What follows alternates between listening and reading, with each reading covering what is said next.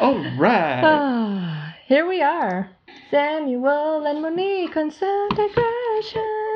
Every day, not every day, not a week, all the time, whenever we get a chance. Here we are. Oh, Zoom thinks... That's really funny. Zoom just sent me a message and asked if I was playing music. Like, no, girl. If that's what you think music is, we've got You don't know. a long night. You got nothing. Then we've got a long night ahead of us. You have a lot to learn, Zoom. A lot to learn. Well, Samuel, episode 5. Episode 5. I'm really happy that we're back here again. Me too. I feel like we should start with a couple of updates. Yeah, because that's a great idea. A lot of things have happened in the world related to what we've talked about before, and we should cover that. Maybe. Why not? A little bit sometimes. That's the reality. Let's do it. So, first of all, there's a new volcano exploding in Iceland. Yes, there is. And the name of it is Fagradalsfjall, I think. Something like that. My sincerest apologies to all Icelandic speakers. Sorry, Iceland. I am sorry. But yeah, it followed, the eruption followed a series of earthquakes. They were on volcano watch. Right. And what is it, about 40 kilometers outside of Reykjavik? Something like that, yeah. Yeah, there were something like, I don't know, over 40,000 like micro earthquakes over the span of like a month and a half. And Iceland's got the shakes. Yeah, and they thought that it was that an explosion might not happen because the earthquakes had actually the number of earthquakes had diminished right before the eruption finally happened. So there's a nice new lava flow that you can watch on the news. Yeah, it's crazy. Yeah, and I mean, fortunately, no one was hurt as far as I understood. No. Nobody was hurt in Reykjavik because, of course, Reykjavik is, I believe, the biggest city in Iceland. The only city, probably. The population's tiny. It's like less than a million. It's like less than 1 million people. Very small population. Yeah, it might be 20,000 people, maybe. I'm kidding. That's like extremely low. Yeah. Few more than that, definitely. Yeah. My sincerest apologies to Iceland. We know nothing about geography, pronunciation, or... An open letter to Iceland. I apologize. Sincerely, Monique. I apologize for nothing. I'll pronounce things however I want. Take that. Speak English, damn it.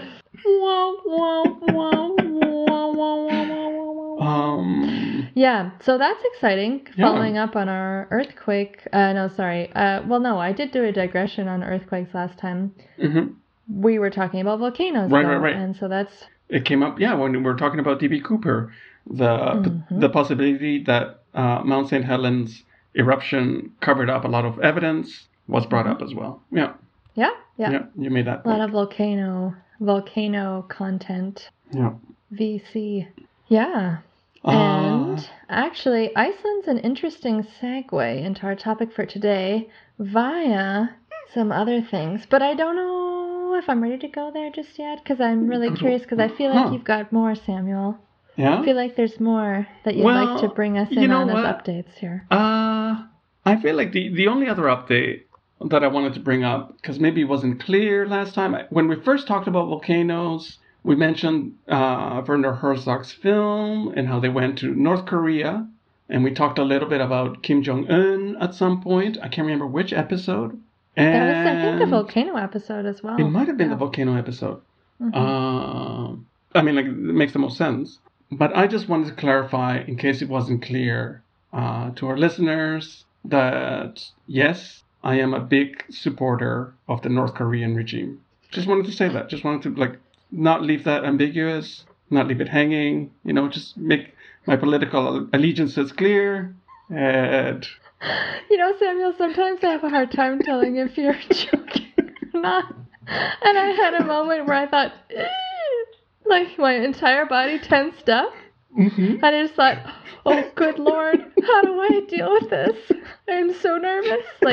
Almost just on the brink of breaking out into a cold sweat. But also Okay, I mean, if you're a communist, that's not a problem for me. Thank you. I just want to say that I have a very open mind. If you're when that it tight comes with to Kim authoritarian Jong-un, regimes, Monique When it has comes a to very authoritarian- open mind. when it comes to authoritarian, I am not going to jump to judgment. But that would I think we'd have to have a bit of a conversation about that if you were. Well, But gladly cleared that up. Anybody who dared to listen to us more than 0.5 times is going to be really happy. that a clarification has been made. Oh, okay. Well then. Oh, okay. Well, okay. Yes. Oh. Yes. Yes. Yeah. Oh. Now they know where we're coming from. Well, at least me, not where I'm coming from. Yeah. Nobody knows where I'm coming from. Nobody. So, Monique, what do we have? Anyways.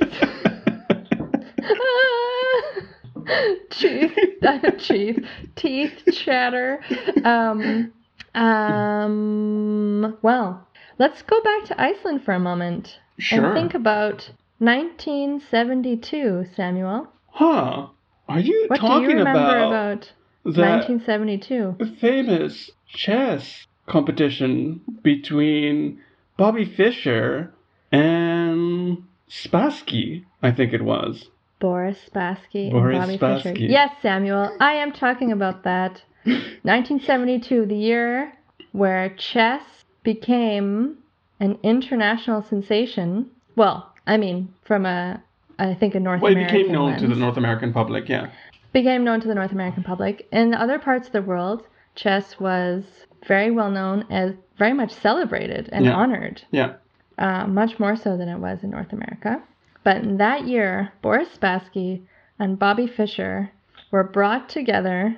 The two best players in the world at that time. Two best players in the world to play a crazy match of matches. Yeah. Duel to the death. Yeah. Practically. Oh, God. And, yeah. But we're not talking about the well-known Bobby Fischer today, are we? We're not talking about Bobby Fischer or Iceland or Boris Spassky. And No. I mean, like, that event created a wave of interest in chess that hadn't been there before.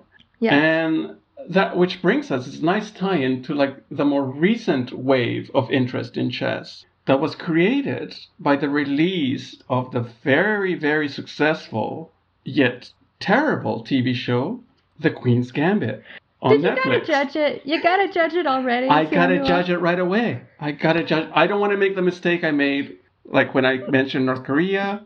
I want people to know where I stand right away. Right on the money.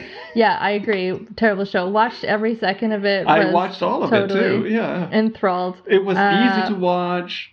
Absolute total garbage. Garbaggio, as I they like never to say. explain precisely how chess works. Mm-mm. You know, like the tournament competitions, the way the tournaments are structured, it's not just like you win a match and you advance. Like a lot of the times you're like doing round robins, you know, so you have like 6 or 10, great players, and they play each other twice, and then you add up the points at the end. So like the whole point system that like exists in chess never made it into the series. It seemed like too complicated, you know. Yeah.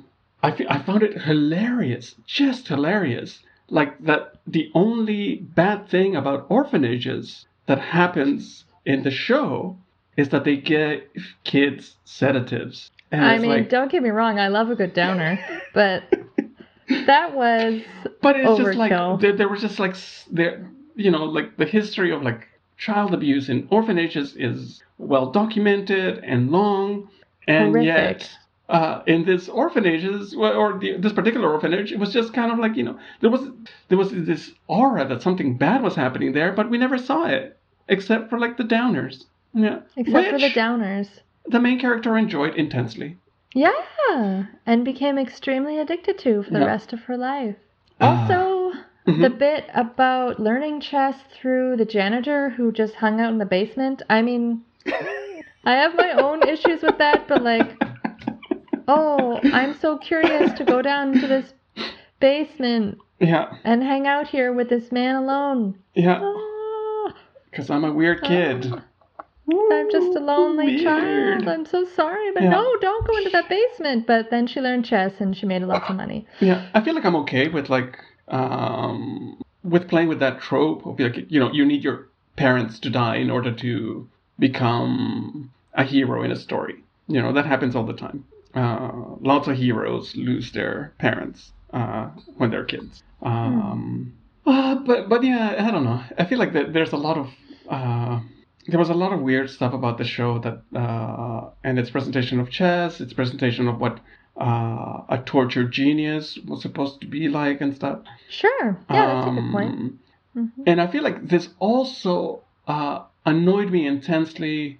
The show annoyed me intensely because we have a very compelling story of a woman chess player in our hands that it is much more interesting without having maybe from like a narrative point of view, it's not as clean or uplifting or whatever. I don't know. But we have the story of our subject today, who is Judit Polgár, Hungarian grandmaster. Grandmaster chess player, badass Judit Polgár, who is a chess prodigy and has a super interesting history. Amazing person. Yeah, and she was born in 23rd of July in 1976 in Budapest and started playing from the age of like 4 or 5. Very young. Very young. She started very young because... Go ahead. Oh, sorry. A bit of a Zoom lag there, so I couldn't tell. I didn't want to interrupt you. Laszlo Polgár and his wife, Clara. Judith's parents, Clara Polgár. So Judith has 2 sisters, so there's 3 children in the family. And Laszlo and Clara, being the very curious and hyper-intelligent parents that they were, wanted to basically start an experiment to prove the effects of nurture over nature with their kids. Yeah. So they actually homeschooled their children, which proved quite problematic for them. Which was very unheard of at the time, too, in Hungary. Completely. Yeah. Especially because of the socialist regime was really looked down upon. And they taught their kids at home with many different subjects, but with a specialization in chess. Right. Laszlo himself is a chess master, and he wanted to prove that if you taught a child a skill before the age of 3, I believe, and you taught them intensely in a focused way, that they could become a child genius, that they would become expert in that skill. So his skill that Clara and Laszlo were both practicing with was the game of chess. And I believe their names are Susan as one of the other sisters. And Sophia, thank you, as well as Judith. And they're both older than Judith. Yeah. So exactly, Judith was the youngest. From a very young age, Judith grew up watching her whole family being interested in chess. So she actually was eager to try out the game even before they started teaching her. I remember as a kid wanting to emulate my sister, and it's normal for kids to want look up to their older siblings and want to like do what they're doing. So Judith really plunged into the game of chess earlier than her 2 sisters had. Yeah, because she had them as mentors, right? She had them as people she could look up to right away. Yeah. Exactly. And she was playing, grandmasters as a small kid. Yeah. Grandmasters being grandmasters of chess. Yeah. And even her sisters, when they were playing with their tutors, because the parents actually hired grandmaster chess players and experts to teach their kids to help with their training and their tutelage. Another benefit of having 2 sisters, 2 older sisters who play chess for Judith is that by the time she was ready to enter tournament play, around I can't remember precisely when she started. But I wrote down that she had like a ranking of 2080 by the time she was 9 years old. That's crazy. So like the best chess player in the world right now, Magnus Carlsen, he's got a rating of like 2,835 or something like that. Maybe a bit higher than that. Maybe it's like 2865. And you're considered a master, I think, at 2,000. Someone like me, who's like a very amateur, has never studied chess, plays just for fun, I have a rating of about 1,500. And that's just like really, it's the same as if you had learned, anyway, I guess, whatever, it's not very high. She was already like at a grandmaster level by the time she was 9 years old. And she also never played on women's only tournaments. That's right, which is super important. So her eldest sister, Susan, had a lot of difficulties getting into men's tournaments. And she had like a very difficult battle. Her parents as well, her parents and her had a very difficult battle with the Hungarian Chess Federation. And there was a lot of like efforts made on the part of Judith's parents to get her into tournaments where she wasn't only playing women. So all her sister's struggles and all of Susan's and Sophia's struggles paved the way for Judith to never compete in women's tournaments. She always competed in men's tournaments. And this was part of like her father's philosophy that women were not were just as capable as men when it came to intellectual endeavors like chess. Which at the time was very forward thinking of him, thank goodness. Yeah.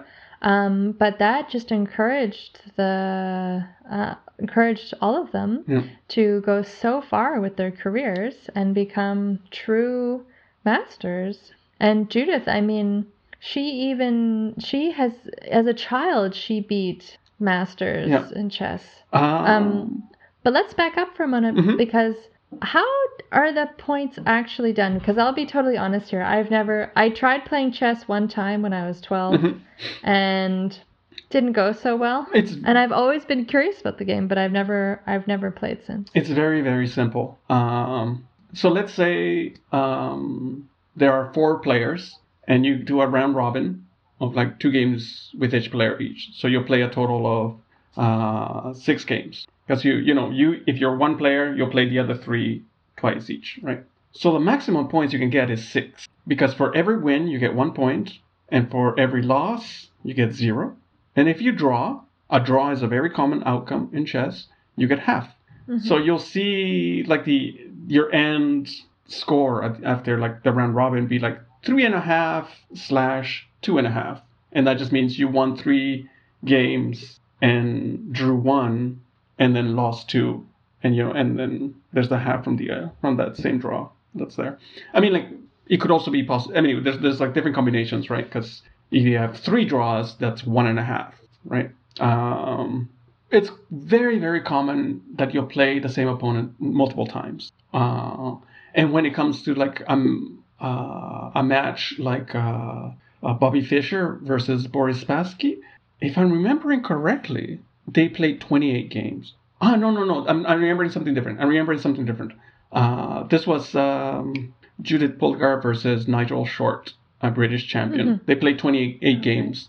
And the final score, she beat him, I think, 17.5 to 10.5. Yeah, I think the big game with Boris Spassky and Bobby Fischer actually ended early because Boris forfeited, no? I don't know if you use that word in chess, but... Yeah. They only played a few games and then... Surrendered. Capitulated. Surrender. Yeah? Yeah. Anyway, that's it. It's very simple. If you win, you get a full point. If you have a draw, you get half. So then how do you get up to 2,000 or even 1,500? Oh, that's different. That's different. That's your ranking. And that's like way more complicated. I was going to say. There's a particular type of ranking in which you're judged... you gain and lose points depending on your opponent. So if I have a rating of like 1,500 and you have a rating of 1,700, you're expected to beat me, right? Because you're like 200 higher. So if I happen to win, I will like take a lot of your points and then add them to mine. Oh, interesting. Sort of just But like if you trading won, marbles. if you won, because you're already because you're expected to win, right? You take just a few points from me. Mm. So your rating wouldn't go down as much as No, mine no. would. I mean, like me losing to a better player, my rating doesn't go down very much. If a high rank player loses to a low rank player, they lose a lot of points, right? So curious. Yeah. So the history of chess is, I mean, so interesting and fascinating because didn't it originate from a game called Chaturanga in India? I have no idea. I didn't look into Back the history the of Middle chess. Ages or something? Yeah. Very, very old. I believe, as far as I understand, it was originally a 4-player game with dice and one board. So there were different pieces on the board. It used to just be Uno, and then it slowly, over the ages, developed into chess. And apparently it developed over time through merchants traveling across the Silk Road, actually, going from one place to another. And just over centuries became more and more refined and formalized because, you know, people who are on the road have a bit of time on their hands in the evenings or so. And apparently, the rules of chess became more formalized in Spain and Italy. But, I mean, on a basic level, it's a very old game. Yeah. And, yeah, it's fascinating. And it's actually a game of war. It's a battle of wits. Yeah. It's based on different pieces that fight each other. Yeah. There's a king, a queen, bishops, pawns. Yeah, basically, it's a game of like you have to kill your opponent's king. That's what you're going for. Yeah. And the queen, pardon me, the queen has the most power. No. Yeah, it's the piece that can with the most free range on the board. They can travel the farthest, and they can travel on both diagonals and rows and files as well. So. Yeah, so they can emulate the movements of almost any other piece. Almost, not quite, sort of. Yeah, sort of a little bit. Sort of a little bit. Yeah. Kind of. Yeah. Sort of a little. They're powerful. Yeah. Yeah. I feel like one other aspect that like of the TV show that kind of bothered me, and you know, like to come back to it because I feel like yeah, I was just gonna say. Again, you know, it bothers me because of how it relates to the story of Judit Polgár, like the sexism. Oh God. That she suffered. I mean, and Judith was actually asked about the TV show, and her response to it was like, "They would have never been that nice to me." Crazy. I mean, God, like, isn't that awful? The whole kind of like mystique that grew around Judit Polgár when she was like teenage pleasure, you know, from like the time she was like 9 to like 20, it was all these men like totally mortified of losing to a little girl. Yeah. And you know, and there was this like being emasculated. Essentially, that's how they viewed it. You know, they could not view her as simply another opponent. There was this other layer, is like that they couldn't lose to a girl. Exactly. Absolutely. There are so many things written about what people said about her, to her. Yeah. Just horrible ways that she was treated. I mean, Garry Kasparov, so sexist. who was the world champion for a long time. Like, he said some terrible things about her. He stormed out of the first time she beat him. She did beat him once. She did it in a very, very clever way. He was particular to play in a particular opening, and she used that very same opening against him. So she imitated his style of play and played against him. And he lost. So you know, like in a sense, you know, he's like she forced him to play against himself. That's amazing. And he couldn't, and he stormed out. Like, after he lost, he went out through an exit reserved only for players. So like media couldn't follow him. Nobody else could follow him, right? Yeah. I feel like crybaby. Yeah, male fragility, was like in full display there. Like he just couldn't hack it. I think she was 24 at the time, maybe. I can't remember. But she was still quite young, and he was like a much older guy, like very well. Like his place in history is cemented. Like amazing player, top of the rankings for ages and stuff, but absolutely no ability to cope with losing to a woman. Oh God, so embarrassing for him. And he has there's a number of quotes where he says like really dumb shit too. So awful. Did I pull out a couple? There we go. Women by their nature are not exceptional chess players. They are not great fighters. And he would just say shit like this. Yeah, he's got a few more. I'm not going to read them, but... Crap. Well, and the fascinating thing is that Judith is known for her aggressive chess style. Yes. She apparently is a super intimidating person to sit across from when you're playing a game against her. She's described as having these piercing eyes, and really like goes for the gut, does not, nobody stands in her way. She's looking for an advantage at every step. This is one, to say one small nice thing about Garry Kasparov, I think that pronunciation was Kasparov. Sounds good to me. He did come around at the end. He did eventually show some respect to Judit Polgár, and he also said something along the lines of if playing like a girl means playing like Judith, then it means playing aggressively and relentless pressure, because that was really her style. That's yeah. Which I think is also finally got the point. Yeah, he finally got it eventually. But she was took him a little while. Took him a few bruises to get there. Yeah. What a fascinating person. And so she is really a chess prodigy. Yeah. And what really sets her apart from other chess prodigies throughout history, of which there have been many, so many of them, if not most of them, all started as children, very young, and became successful at young ages. But Judith's difference relied on one big thing. In my eyes, she had a stable family. She had stable parents. Yeah. A family unit. Yeah. And because, they say that there are umpteenth possibilities of things you can, or ways you can play a chess match. As a non-chess player, chess player. Don't know what accent that is. Put that one on the docket. Anyway, where was I going with that? No, there are just so many possibilities. The sheer number of ways. Okay, there's a certain number of ways that you can open a game, and then from there's so many different possibilities that you can. Because of the squares on the board, because of the different pieces and the way that the pieces move, the possibilities are the permutations close to the permutations are close to endless. Yeah. Close, not quite. And for that reason, you're constantly thinking about strategy.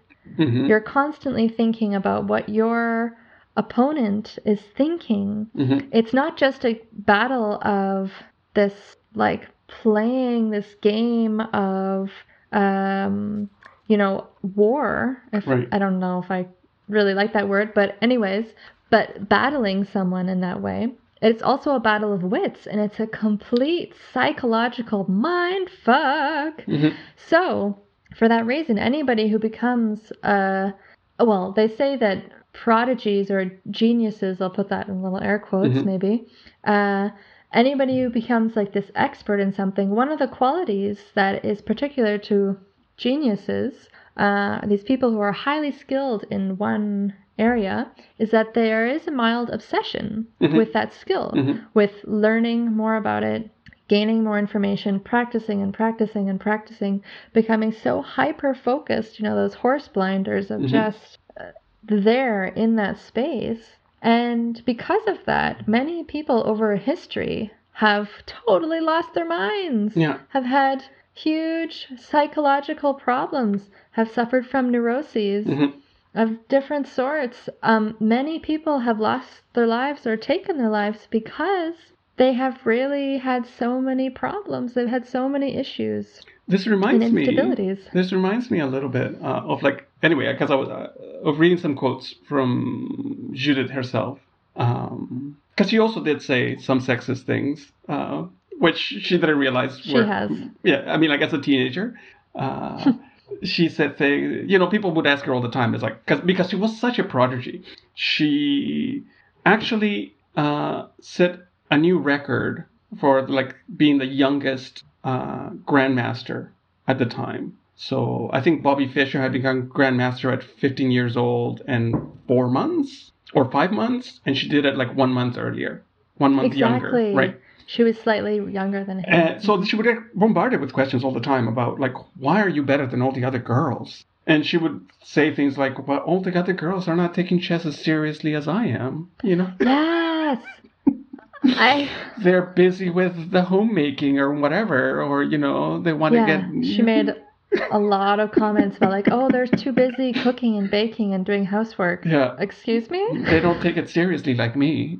I practice 6 to 8 hours a day.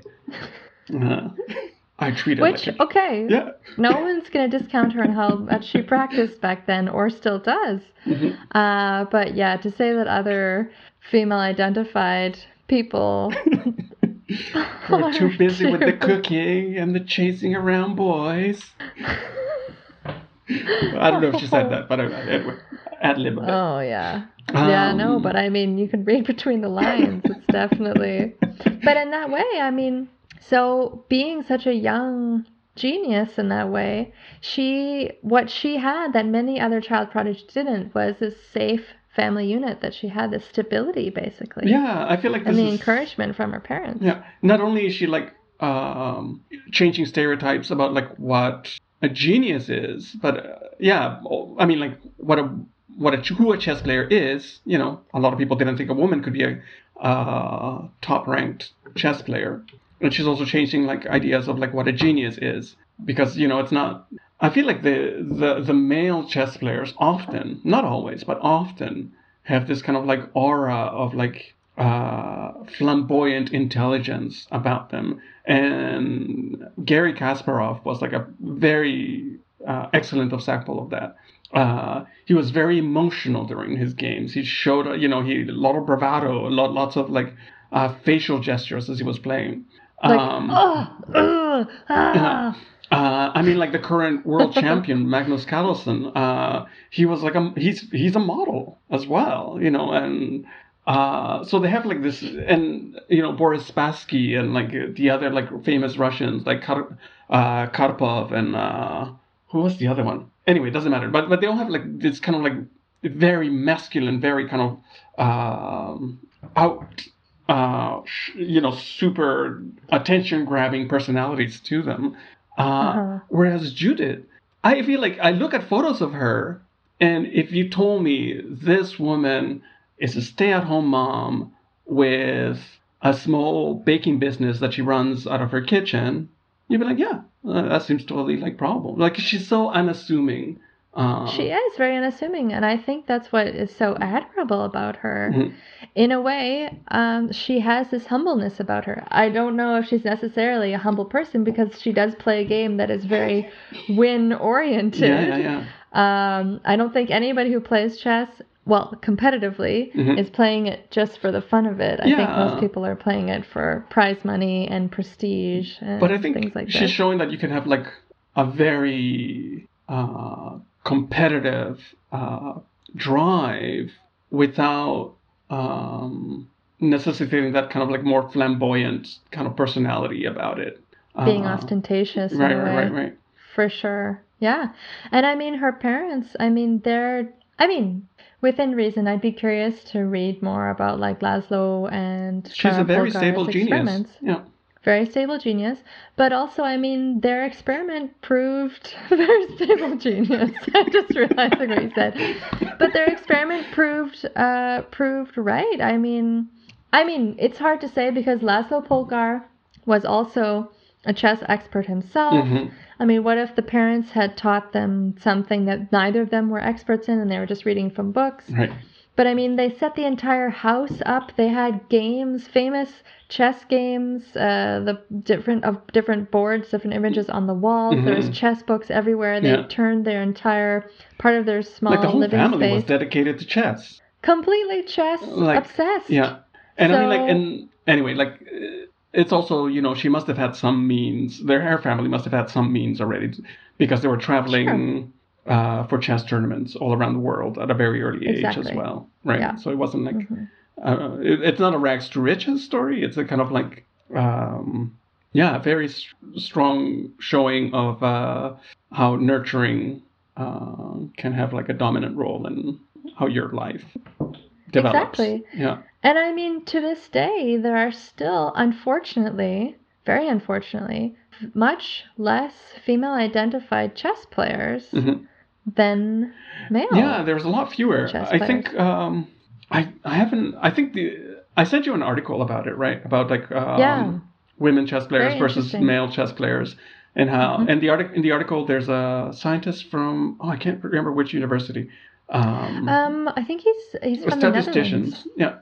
And basically, he was trying to answer the question. It's like, why are women players? Why there are not as many women players in the top ranks as there are male ones? And he showed through statistics how it's really not a matter of it's a simple matter of numbers. The fact that there's so many fewer women participants means there's going to be fewer at the top. But if you draw a curve of like the whole population of female players and the range that they cover, it looks very, very similar to the way that male players distribute in terms of like their rankings. And the article also did another interesting thing is like they would take the bulk of chess players and remove a random set that was equivalent to the number of women players and then match it up against the bigger set. And you basically will get the same kind of statistical curve every time, basically showing that, the fact that there are so many fewer women players is the sole reason why there are not more women at the top. It's just it's a very basic numbers game. Yeah. It's so simple. And yet people try to make these incredibly sexist arguments about why men or male chess players are inherently better than women. Like, oh God, it's horrible. It's really. Yeah. And I mean, that's partly why the next Netflix series, partly why, in a way, despite its horrendous severe nature, limitations and horrendous flaws. Yes. Horrendous flaws. Partly why it's actually, in a way, I don't know, what's the word? Helpful? Interesting? Right, yeah. No, I'm trying to think of a very diplomatic term. But in a way, like portraying a female chess player and being very successful at it. Right. Yeah, and I feel like, it's funny to just go back to something you mentioned earlier, how there's a whole generation of girls women chess players who were influenced by Judit Polgár and her sisters and emulated that style of like very aggressive chess play.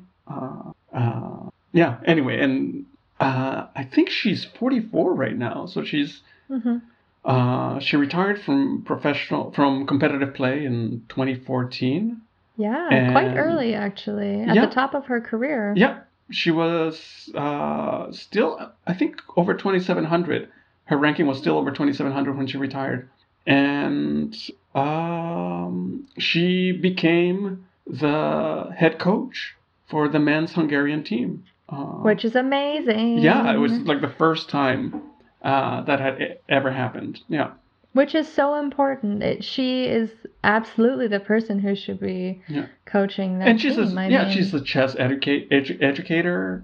She has multiple children's books on chess that her sister has actually illustrated. She's got like tons of videos showing you how to play the Sicilian defense, which was one of her signature openings. Yeah, it's very cool. I mean, she's definitely, it's so interesting the way that she's found this arc in her career to find something that's sustainable. Because I think that's really inspiring to see someone who can pivot and to make things work for them, and especially for someone who has that intellect and those highly skilled abilities to be able to make that long lasting. Yeah. Because you see so many people, it happens all the time in the media where you see someone who is so good at something and at the top of their career and whatever it is that they're doing, and they have this fall from grace. Right. They somehow something happens and they just plummet, and it's either heartbreaking or devastating or whatever it is. But yeah, she's just keep on keeping on. Yeah. I mean, which is fantastic. How inspiring is that? It's just amazing. She was a top-ranked woman player from when was it? 1989? About 20 years or so. 25 years exactly. Yeah. Yeah, 1989 to 2014 when she retired. Exactly. Yeah. And she's the only woman player to ever be ranked in the top 10 in the world. So she was number 8 a couple of times. It's incredible. She's such a talented person, and I'm really happy that you suggested the topic. And I mean, in comparison to Bobby Fischer, who, my good maniac. God, like he's maniac. He's the other example, right? Of the broken genius. Yes. Exactly. The complete opposite end of the spectrum. Ended up getting into some cults, different ones. Yeah. Of course, he was, he wasn't allowed back in the States. For a while. That's right. He wasn't allowed back in the States because they wanted to arrest him because he agreed to go play a game in Yugoslavia. Yeah. When there was an during embargo. which time. Yeah. Exactly. During which time. Yeah, Yugoslavia was in the middle of war, and he still went basically just because he wanted probably the money. Yeah. And couldn't come back. Ended up in Japan. Was arrested in Japan, and then managed to get his way back to Hungary. No, do you know where? Where did he go? Did stop in Hungary. Yeah. He actually went while he was in Yugoslavia. I thought that was where you were going. That he actually stayed with the Polgars for a bit. Yeah. Yeah, he stayed with the Polgars, and he played with the sisters, the Polgar sisters, particularly against Judith as well. And apparently they wanted to arrange a game between Bobby Fischer and Judith Polgar while he was there. Yeah. And you know what, Samuel? Did you know that he refused in the end? Yeah. Because he said, "Oh no, I won't. They're Jewish." Yeah. He's a fucking anti-Semite. He's half Jewish himself. Yes, he is Jewish. Both his parents are Jewish. Oh my God. I thought he was only half. Yeah. He's fully... Okay. Wow. Yeah. But yeah, he became a raging anti-Semite. Raging anti-Semite. And you know where he ended up after he was arrested in Tokyo? What? Where? Guess where? Iceland. Okay. I was going to say, which volcano? Exactly, which volcano? He went back to the place of volcanoes, which we were talking about. He ended up in Reykjavik. He ended up back in Iceland because it's kind of a convoluted story, but part of it is that his bodyguard that he met in Reykjavik in 1972. Sorry, I'm pointing at you. No one can see that, but I'm doing a lot of pointing right now. In 1972, when he was there to play Boris Spassky, he had a bodyguard there in Reykjavik, a local person, and I can't remember the person's name, but anyways, they became friends, and I don't know how they kept in touch, but somehow Bobby still had his number, and when he was arrested in Tokyo, somehow Bobby got in touch with his ex-bodyguard from 1972 in Iceland, and somehow the bodyguard arranged for Bobby Fischer to go to, well, in a way, he got Bobby Fischer to make his way to the Icelandic embassy in Tokyo, and they gave him, what's the word for it? Asylum? Somehow, yeah. Wow. And he made his way, and they ended up giving him an honorary Icelandic passport. Wow. And bringing him over to Iceland, and that's where he spent the last years of his life. Yeah. Being a completely raging lunatic. Yeah. Anti-Semite. Yeah. Going on and on. But he was a complete, conspiracy theorist. Did you ever watch that movie called Searching for Bobby Fischer? I don't know if I watched Searching for Bobby Fischer, but I did watch The World Against Bobby Fischer. Oh, yeah, that's a documentary, no? Yeah. Yeah. Yeah, that's where they talk about the bodyguard. Anyways, Yeah. yeah. And I mean, look at Judith Polgár. Where is she? She has a family. Not She only has a did she thriving come, career. yeah, she came from like a very stable family, supportive sister, supportive parents, and then she built her own like very supportive family for herself. She married a veterinarian. She has 2 kids, whose names I can't remember. What? You can't remember their names? Oliver I'm and shocked. Hannah. Oh, touche. Yeah, and interestingly enough, she still lives in Hungary. I believe she's still based in Budapest. Yeah, and she's she teaches chess. Yeah. Her parents and her sisters, actually, they have all emigrated to North America. A few of them live in Canada, and one of them lives in the States, I think. Yeah. Yeah. Yeah, and it's so important to talk about her as opposed to Bobby Anti-Semite Fischer. That's the moral of the story, everybody. That's the moral of the story. Scene. Yeah. It's important to talk about her instead of Bobby Fischer. I mean, anyway, Bobby Fischer is still interesting. I feel like that I have like for a soft reasons. spot. Yeah. Soft spot for him still, despite like his very grave flaws. And the same thing with Gary Kasparov.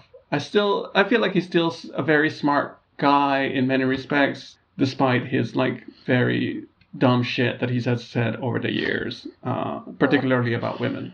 But I feel like it's also like in contrast to like the recent wave of interest in chess, seeing like somebody's actual story as opposed to this fictionalized adventure is also kind of necessary. Absolutely, yeah. And I mean, the Queen's Gambit, sure, the part of it that kind of didn't enrage me, but also it disappointed me a little bit is like, why do we, well, first of all, it's, before I talk about the things that made me mad, it's interesting how many gimmicks they could come up with. No, that's tied in actually, now that I'm thinking about it. No, this is what I want to say. Okay, here we go. Go for it. Do it. Here I go. It's interesting how many gimmicks they found to try and make chess exciting. I'm sorry, I said it. That's it. Yeah. I mean, like, if it had to include alcoholism, drug addiction to substances, many different losing tragedies. your parents. Yeah. And it also included, as everyone who's seen the show, I'm sorry, should I just spoil it and just tell everybody how she imagines the chess pieces on the ceiling when she's high, and they move around, and that's the thing. That's how she knows when she's also really good looking. I feel like that's the other selling point of the show, right? It's like this beautiful tortured genius who happens to play chess. Yeah. Who happens to play chess? No big deal.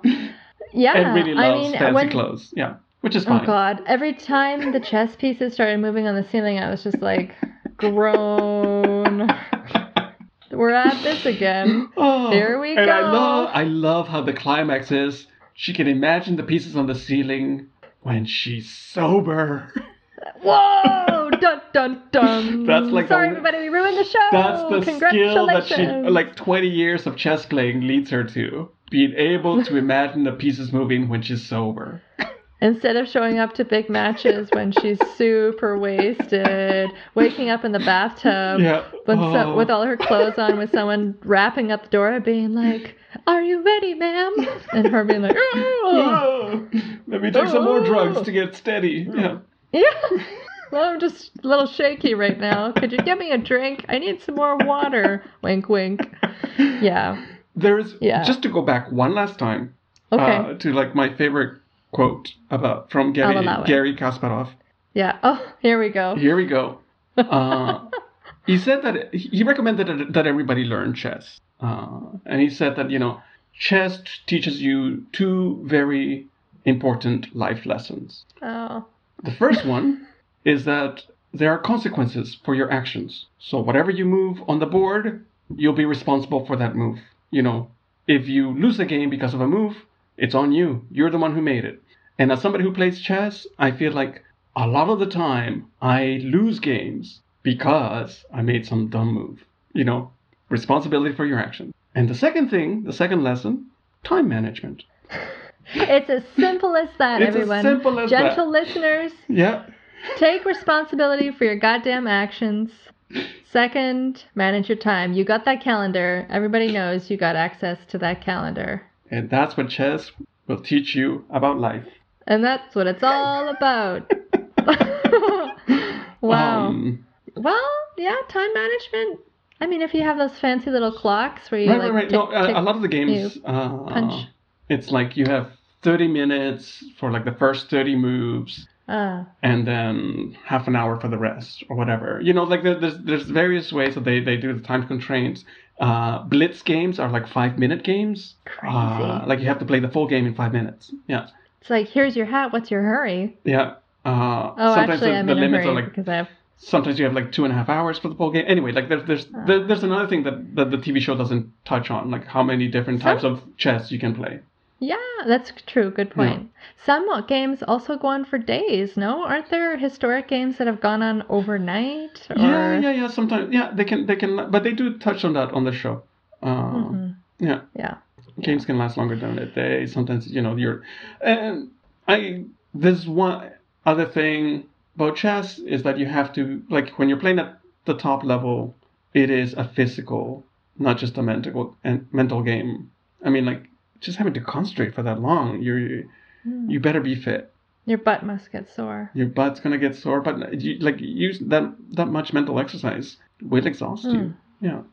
I wonder if there's like different things you have to eat the night before, like you would for a marathon, like a 25. Yeah. Sure, like a marathon, sure. Like carb load the night before, like just go to a pasta buffet. And eat or do the Quebecois thing. You see all the players at the Olive Garden the night before the loading up on free breadsticks, or the Quebecois thing, pizza and fries. Oh, I thought you were gonna go pizzagetti. Yeah. Oh, true, pizzagetti, also a thing, also a Queb thing. Yeah. I like it. Yeah. I like it. All yeah. Carbs. Yeah. Pizzagetti and beer. The night before your chess match. That's another tip. That's a tip of the week. I just decided spontaneously. How to play chess. This Step is one. our tip of the week, everybody. Pizza Step and beer. 1, carb load the night before. We recommend pizza and spaghetti or pizza and fries. Yeah. Secondly, get a chessboard. Stretch? I don't know. Stretch? I don't know. Yeah. Yeah. Anyway. But it's funny too, because there's very little knowledge here where chess is not like a big deal. Very little knowledge of like how much money there can be in chess games as well.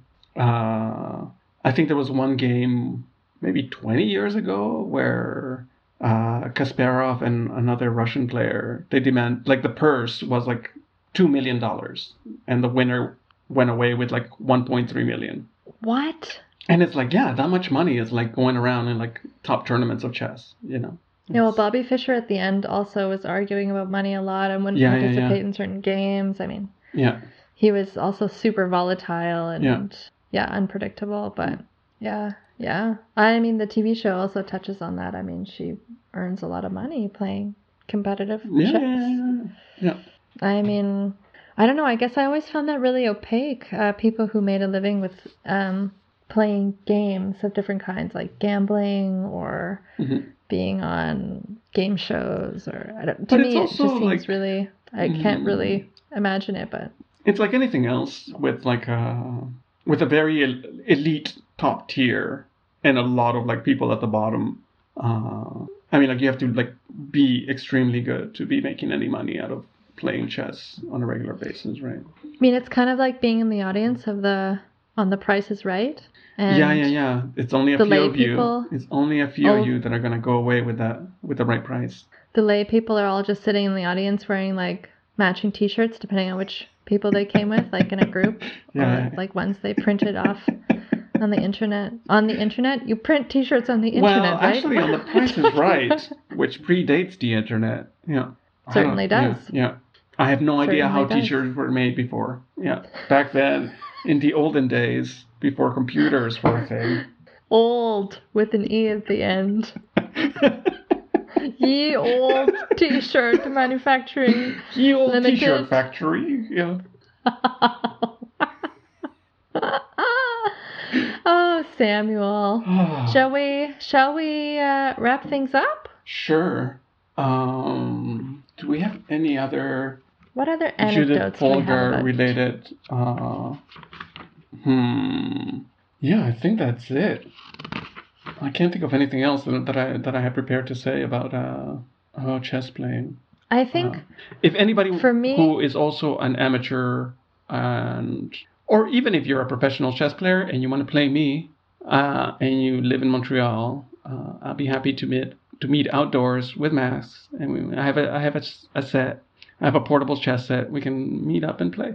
So if any of our listeners want to, no matter what your level of play is, would be happy to share a chess game. Gentle listeners, this is the opportunity of a lifetime. Yeah. Did you just hear that? If everyone didn't understand clearly what Samuel already stated, anybody who wants to play a game of chess against chess.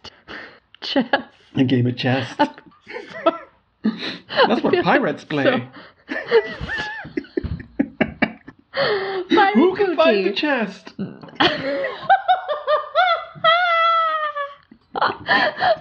Now everyone's gonna be so confused. Like, what chest? I thought I was here to play chess, not chest or Where's the finders keepers? Where's the gold? Where are the necklaces? Where's the where container are them jewels? Where are them jewels? Oh. Well, anyways, anybody who gets to play a game of chess with Samuel, you're a very lucky person because let me tell you something, Samuel is a fun guy. I'll even play a virtual game. Yeah, I'll even play a virtual game. Now we're talking. We're just things are really falling into place. Yeah. Anything goes. Everybody, the pandemic is still here. I'm up for anything right now. Yeah. Anything to get me away from the dreaded existentialist crisis that I'm going through. And on that note, let's do thank yous of the week. Oh my Samuel, God. No. During this existential crisis, who would you like to thank? Let's do a gratitude exercise, shall we? Subtle.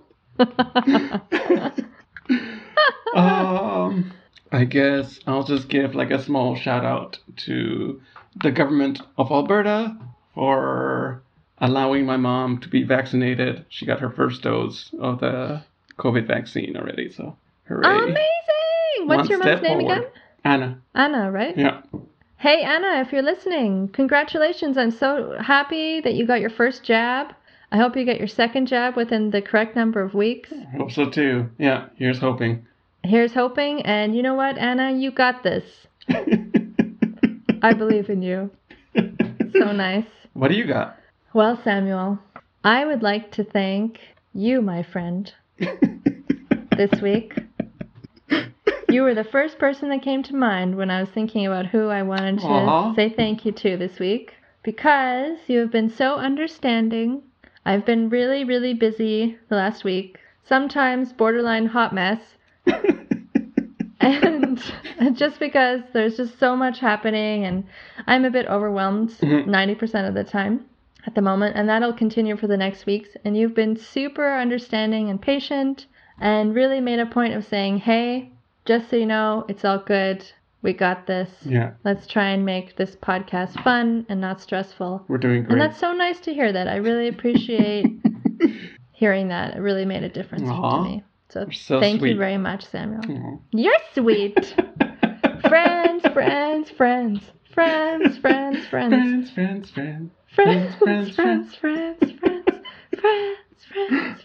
You know what I was thinking about today? Like, totally unrelated to anything that we've talked about so far.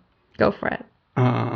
This morning, one of the first things I read about was about like a new report coming from the or somebody's releasing something report from the American Army about unidentified aerial phenomena. So for a long time, you go from like aliens to Martians to UFOs. The new nomenclature is UAP. WAP. It sounds a lot like WAP. WAP. I'm not going to argue with that. I don't know. I wouldn't argue necessarily because I'm not an argumentative person, as you know. But I'm into it. I think if we can, instead of aliens, instead of UFOs, we just start talking about WAP.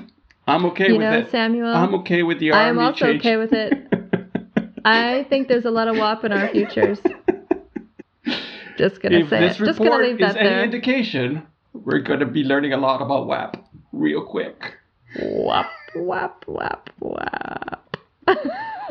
Here's hoping. I mean, anything can happen. Yes. Last weekend was daylight savings for you. Yeah. This next weekend is daylight savings for me. Next weekend, okay. This coming weekend, yeah. So it'll be 6 hours apart again? Is that how it goes? Yes. Yeah. Okay. Germany is always 1 week before or after. I don't know why they do it. Okay. Yeah, got it. Yeah. Okay. Spring forward, fall back. Yeah. Spring forward, fall back. Yeah. Okay.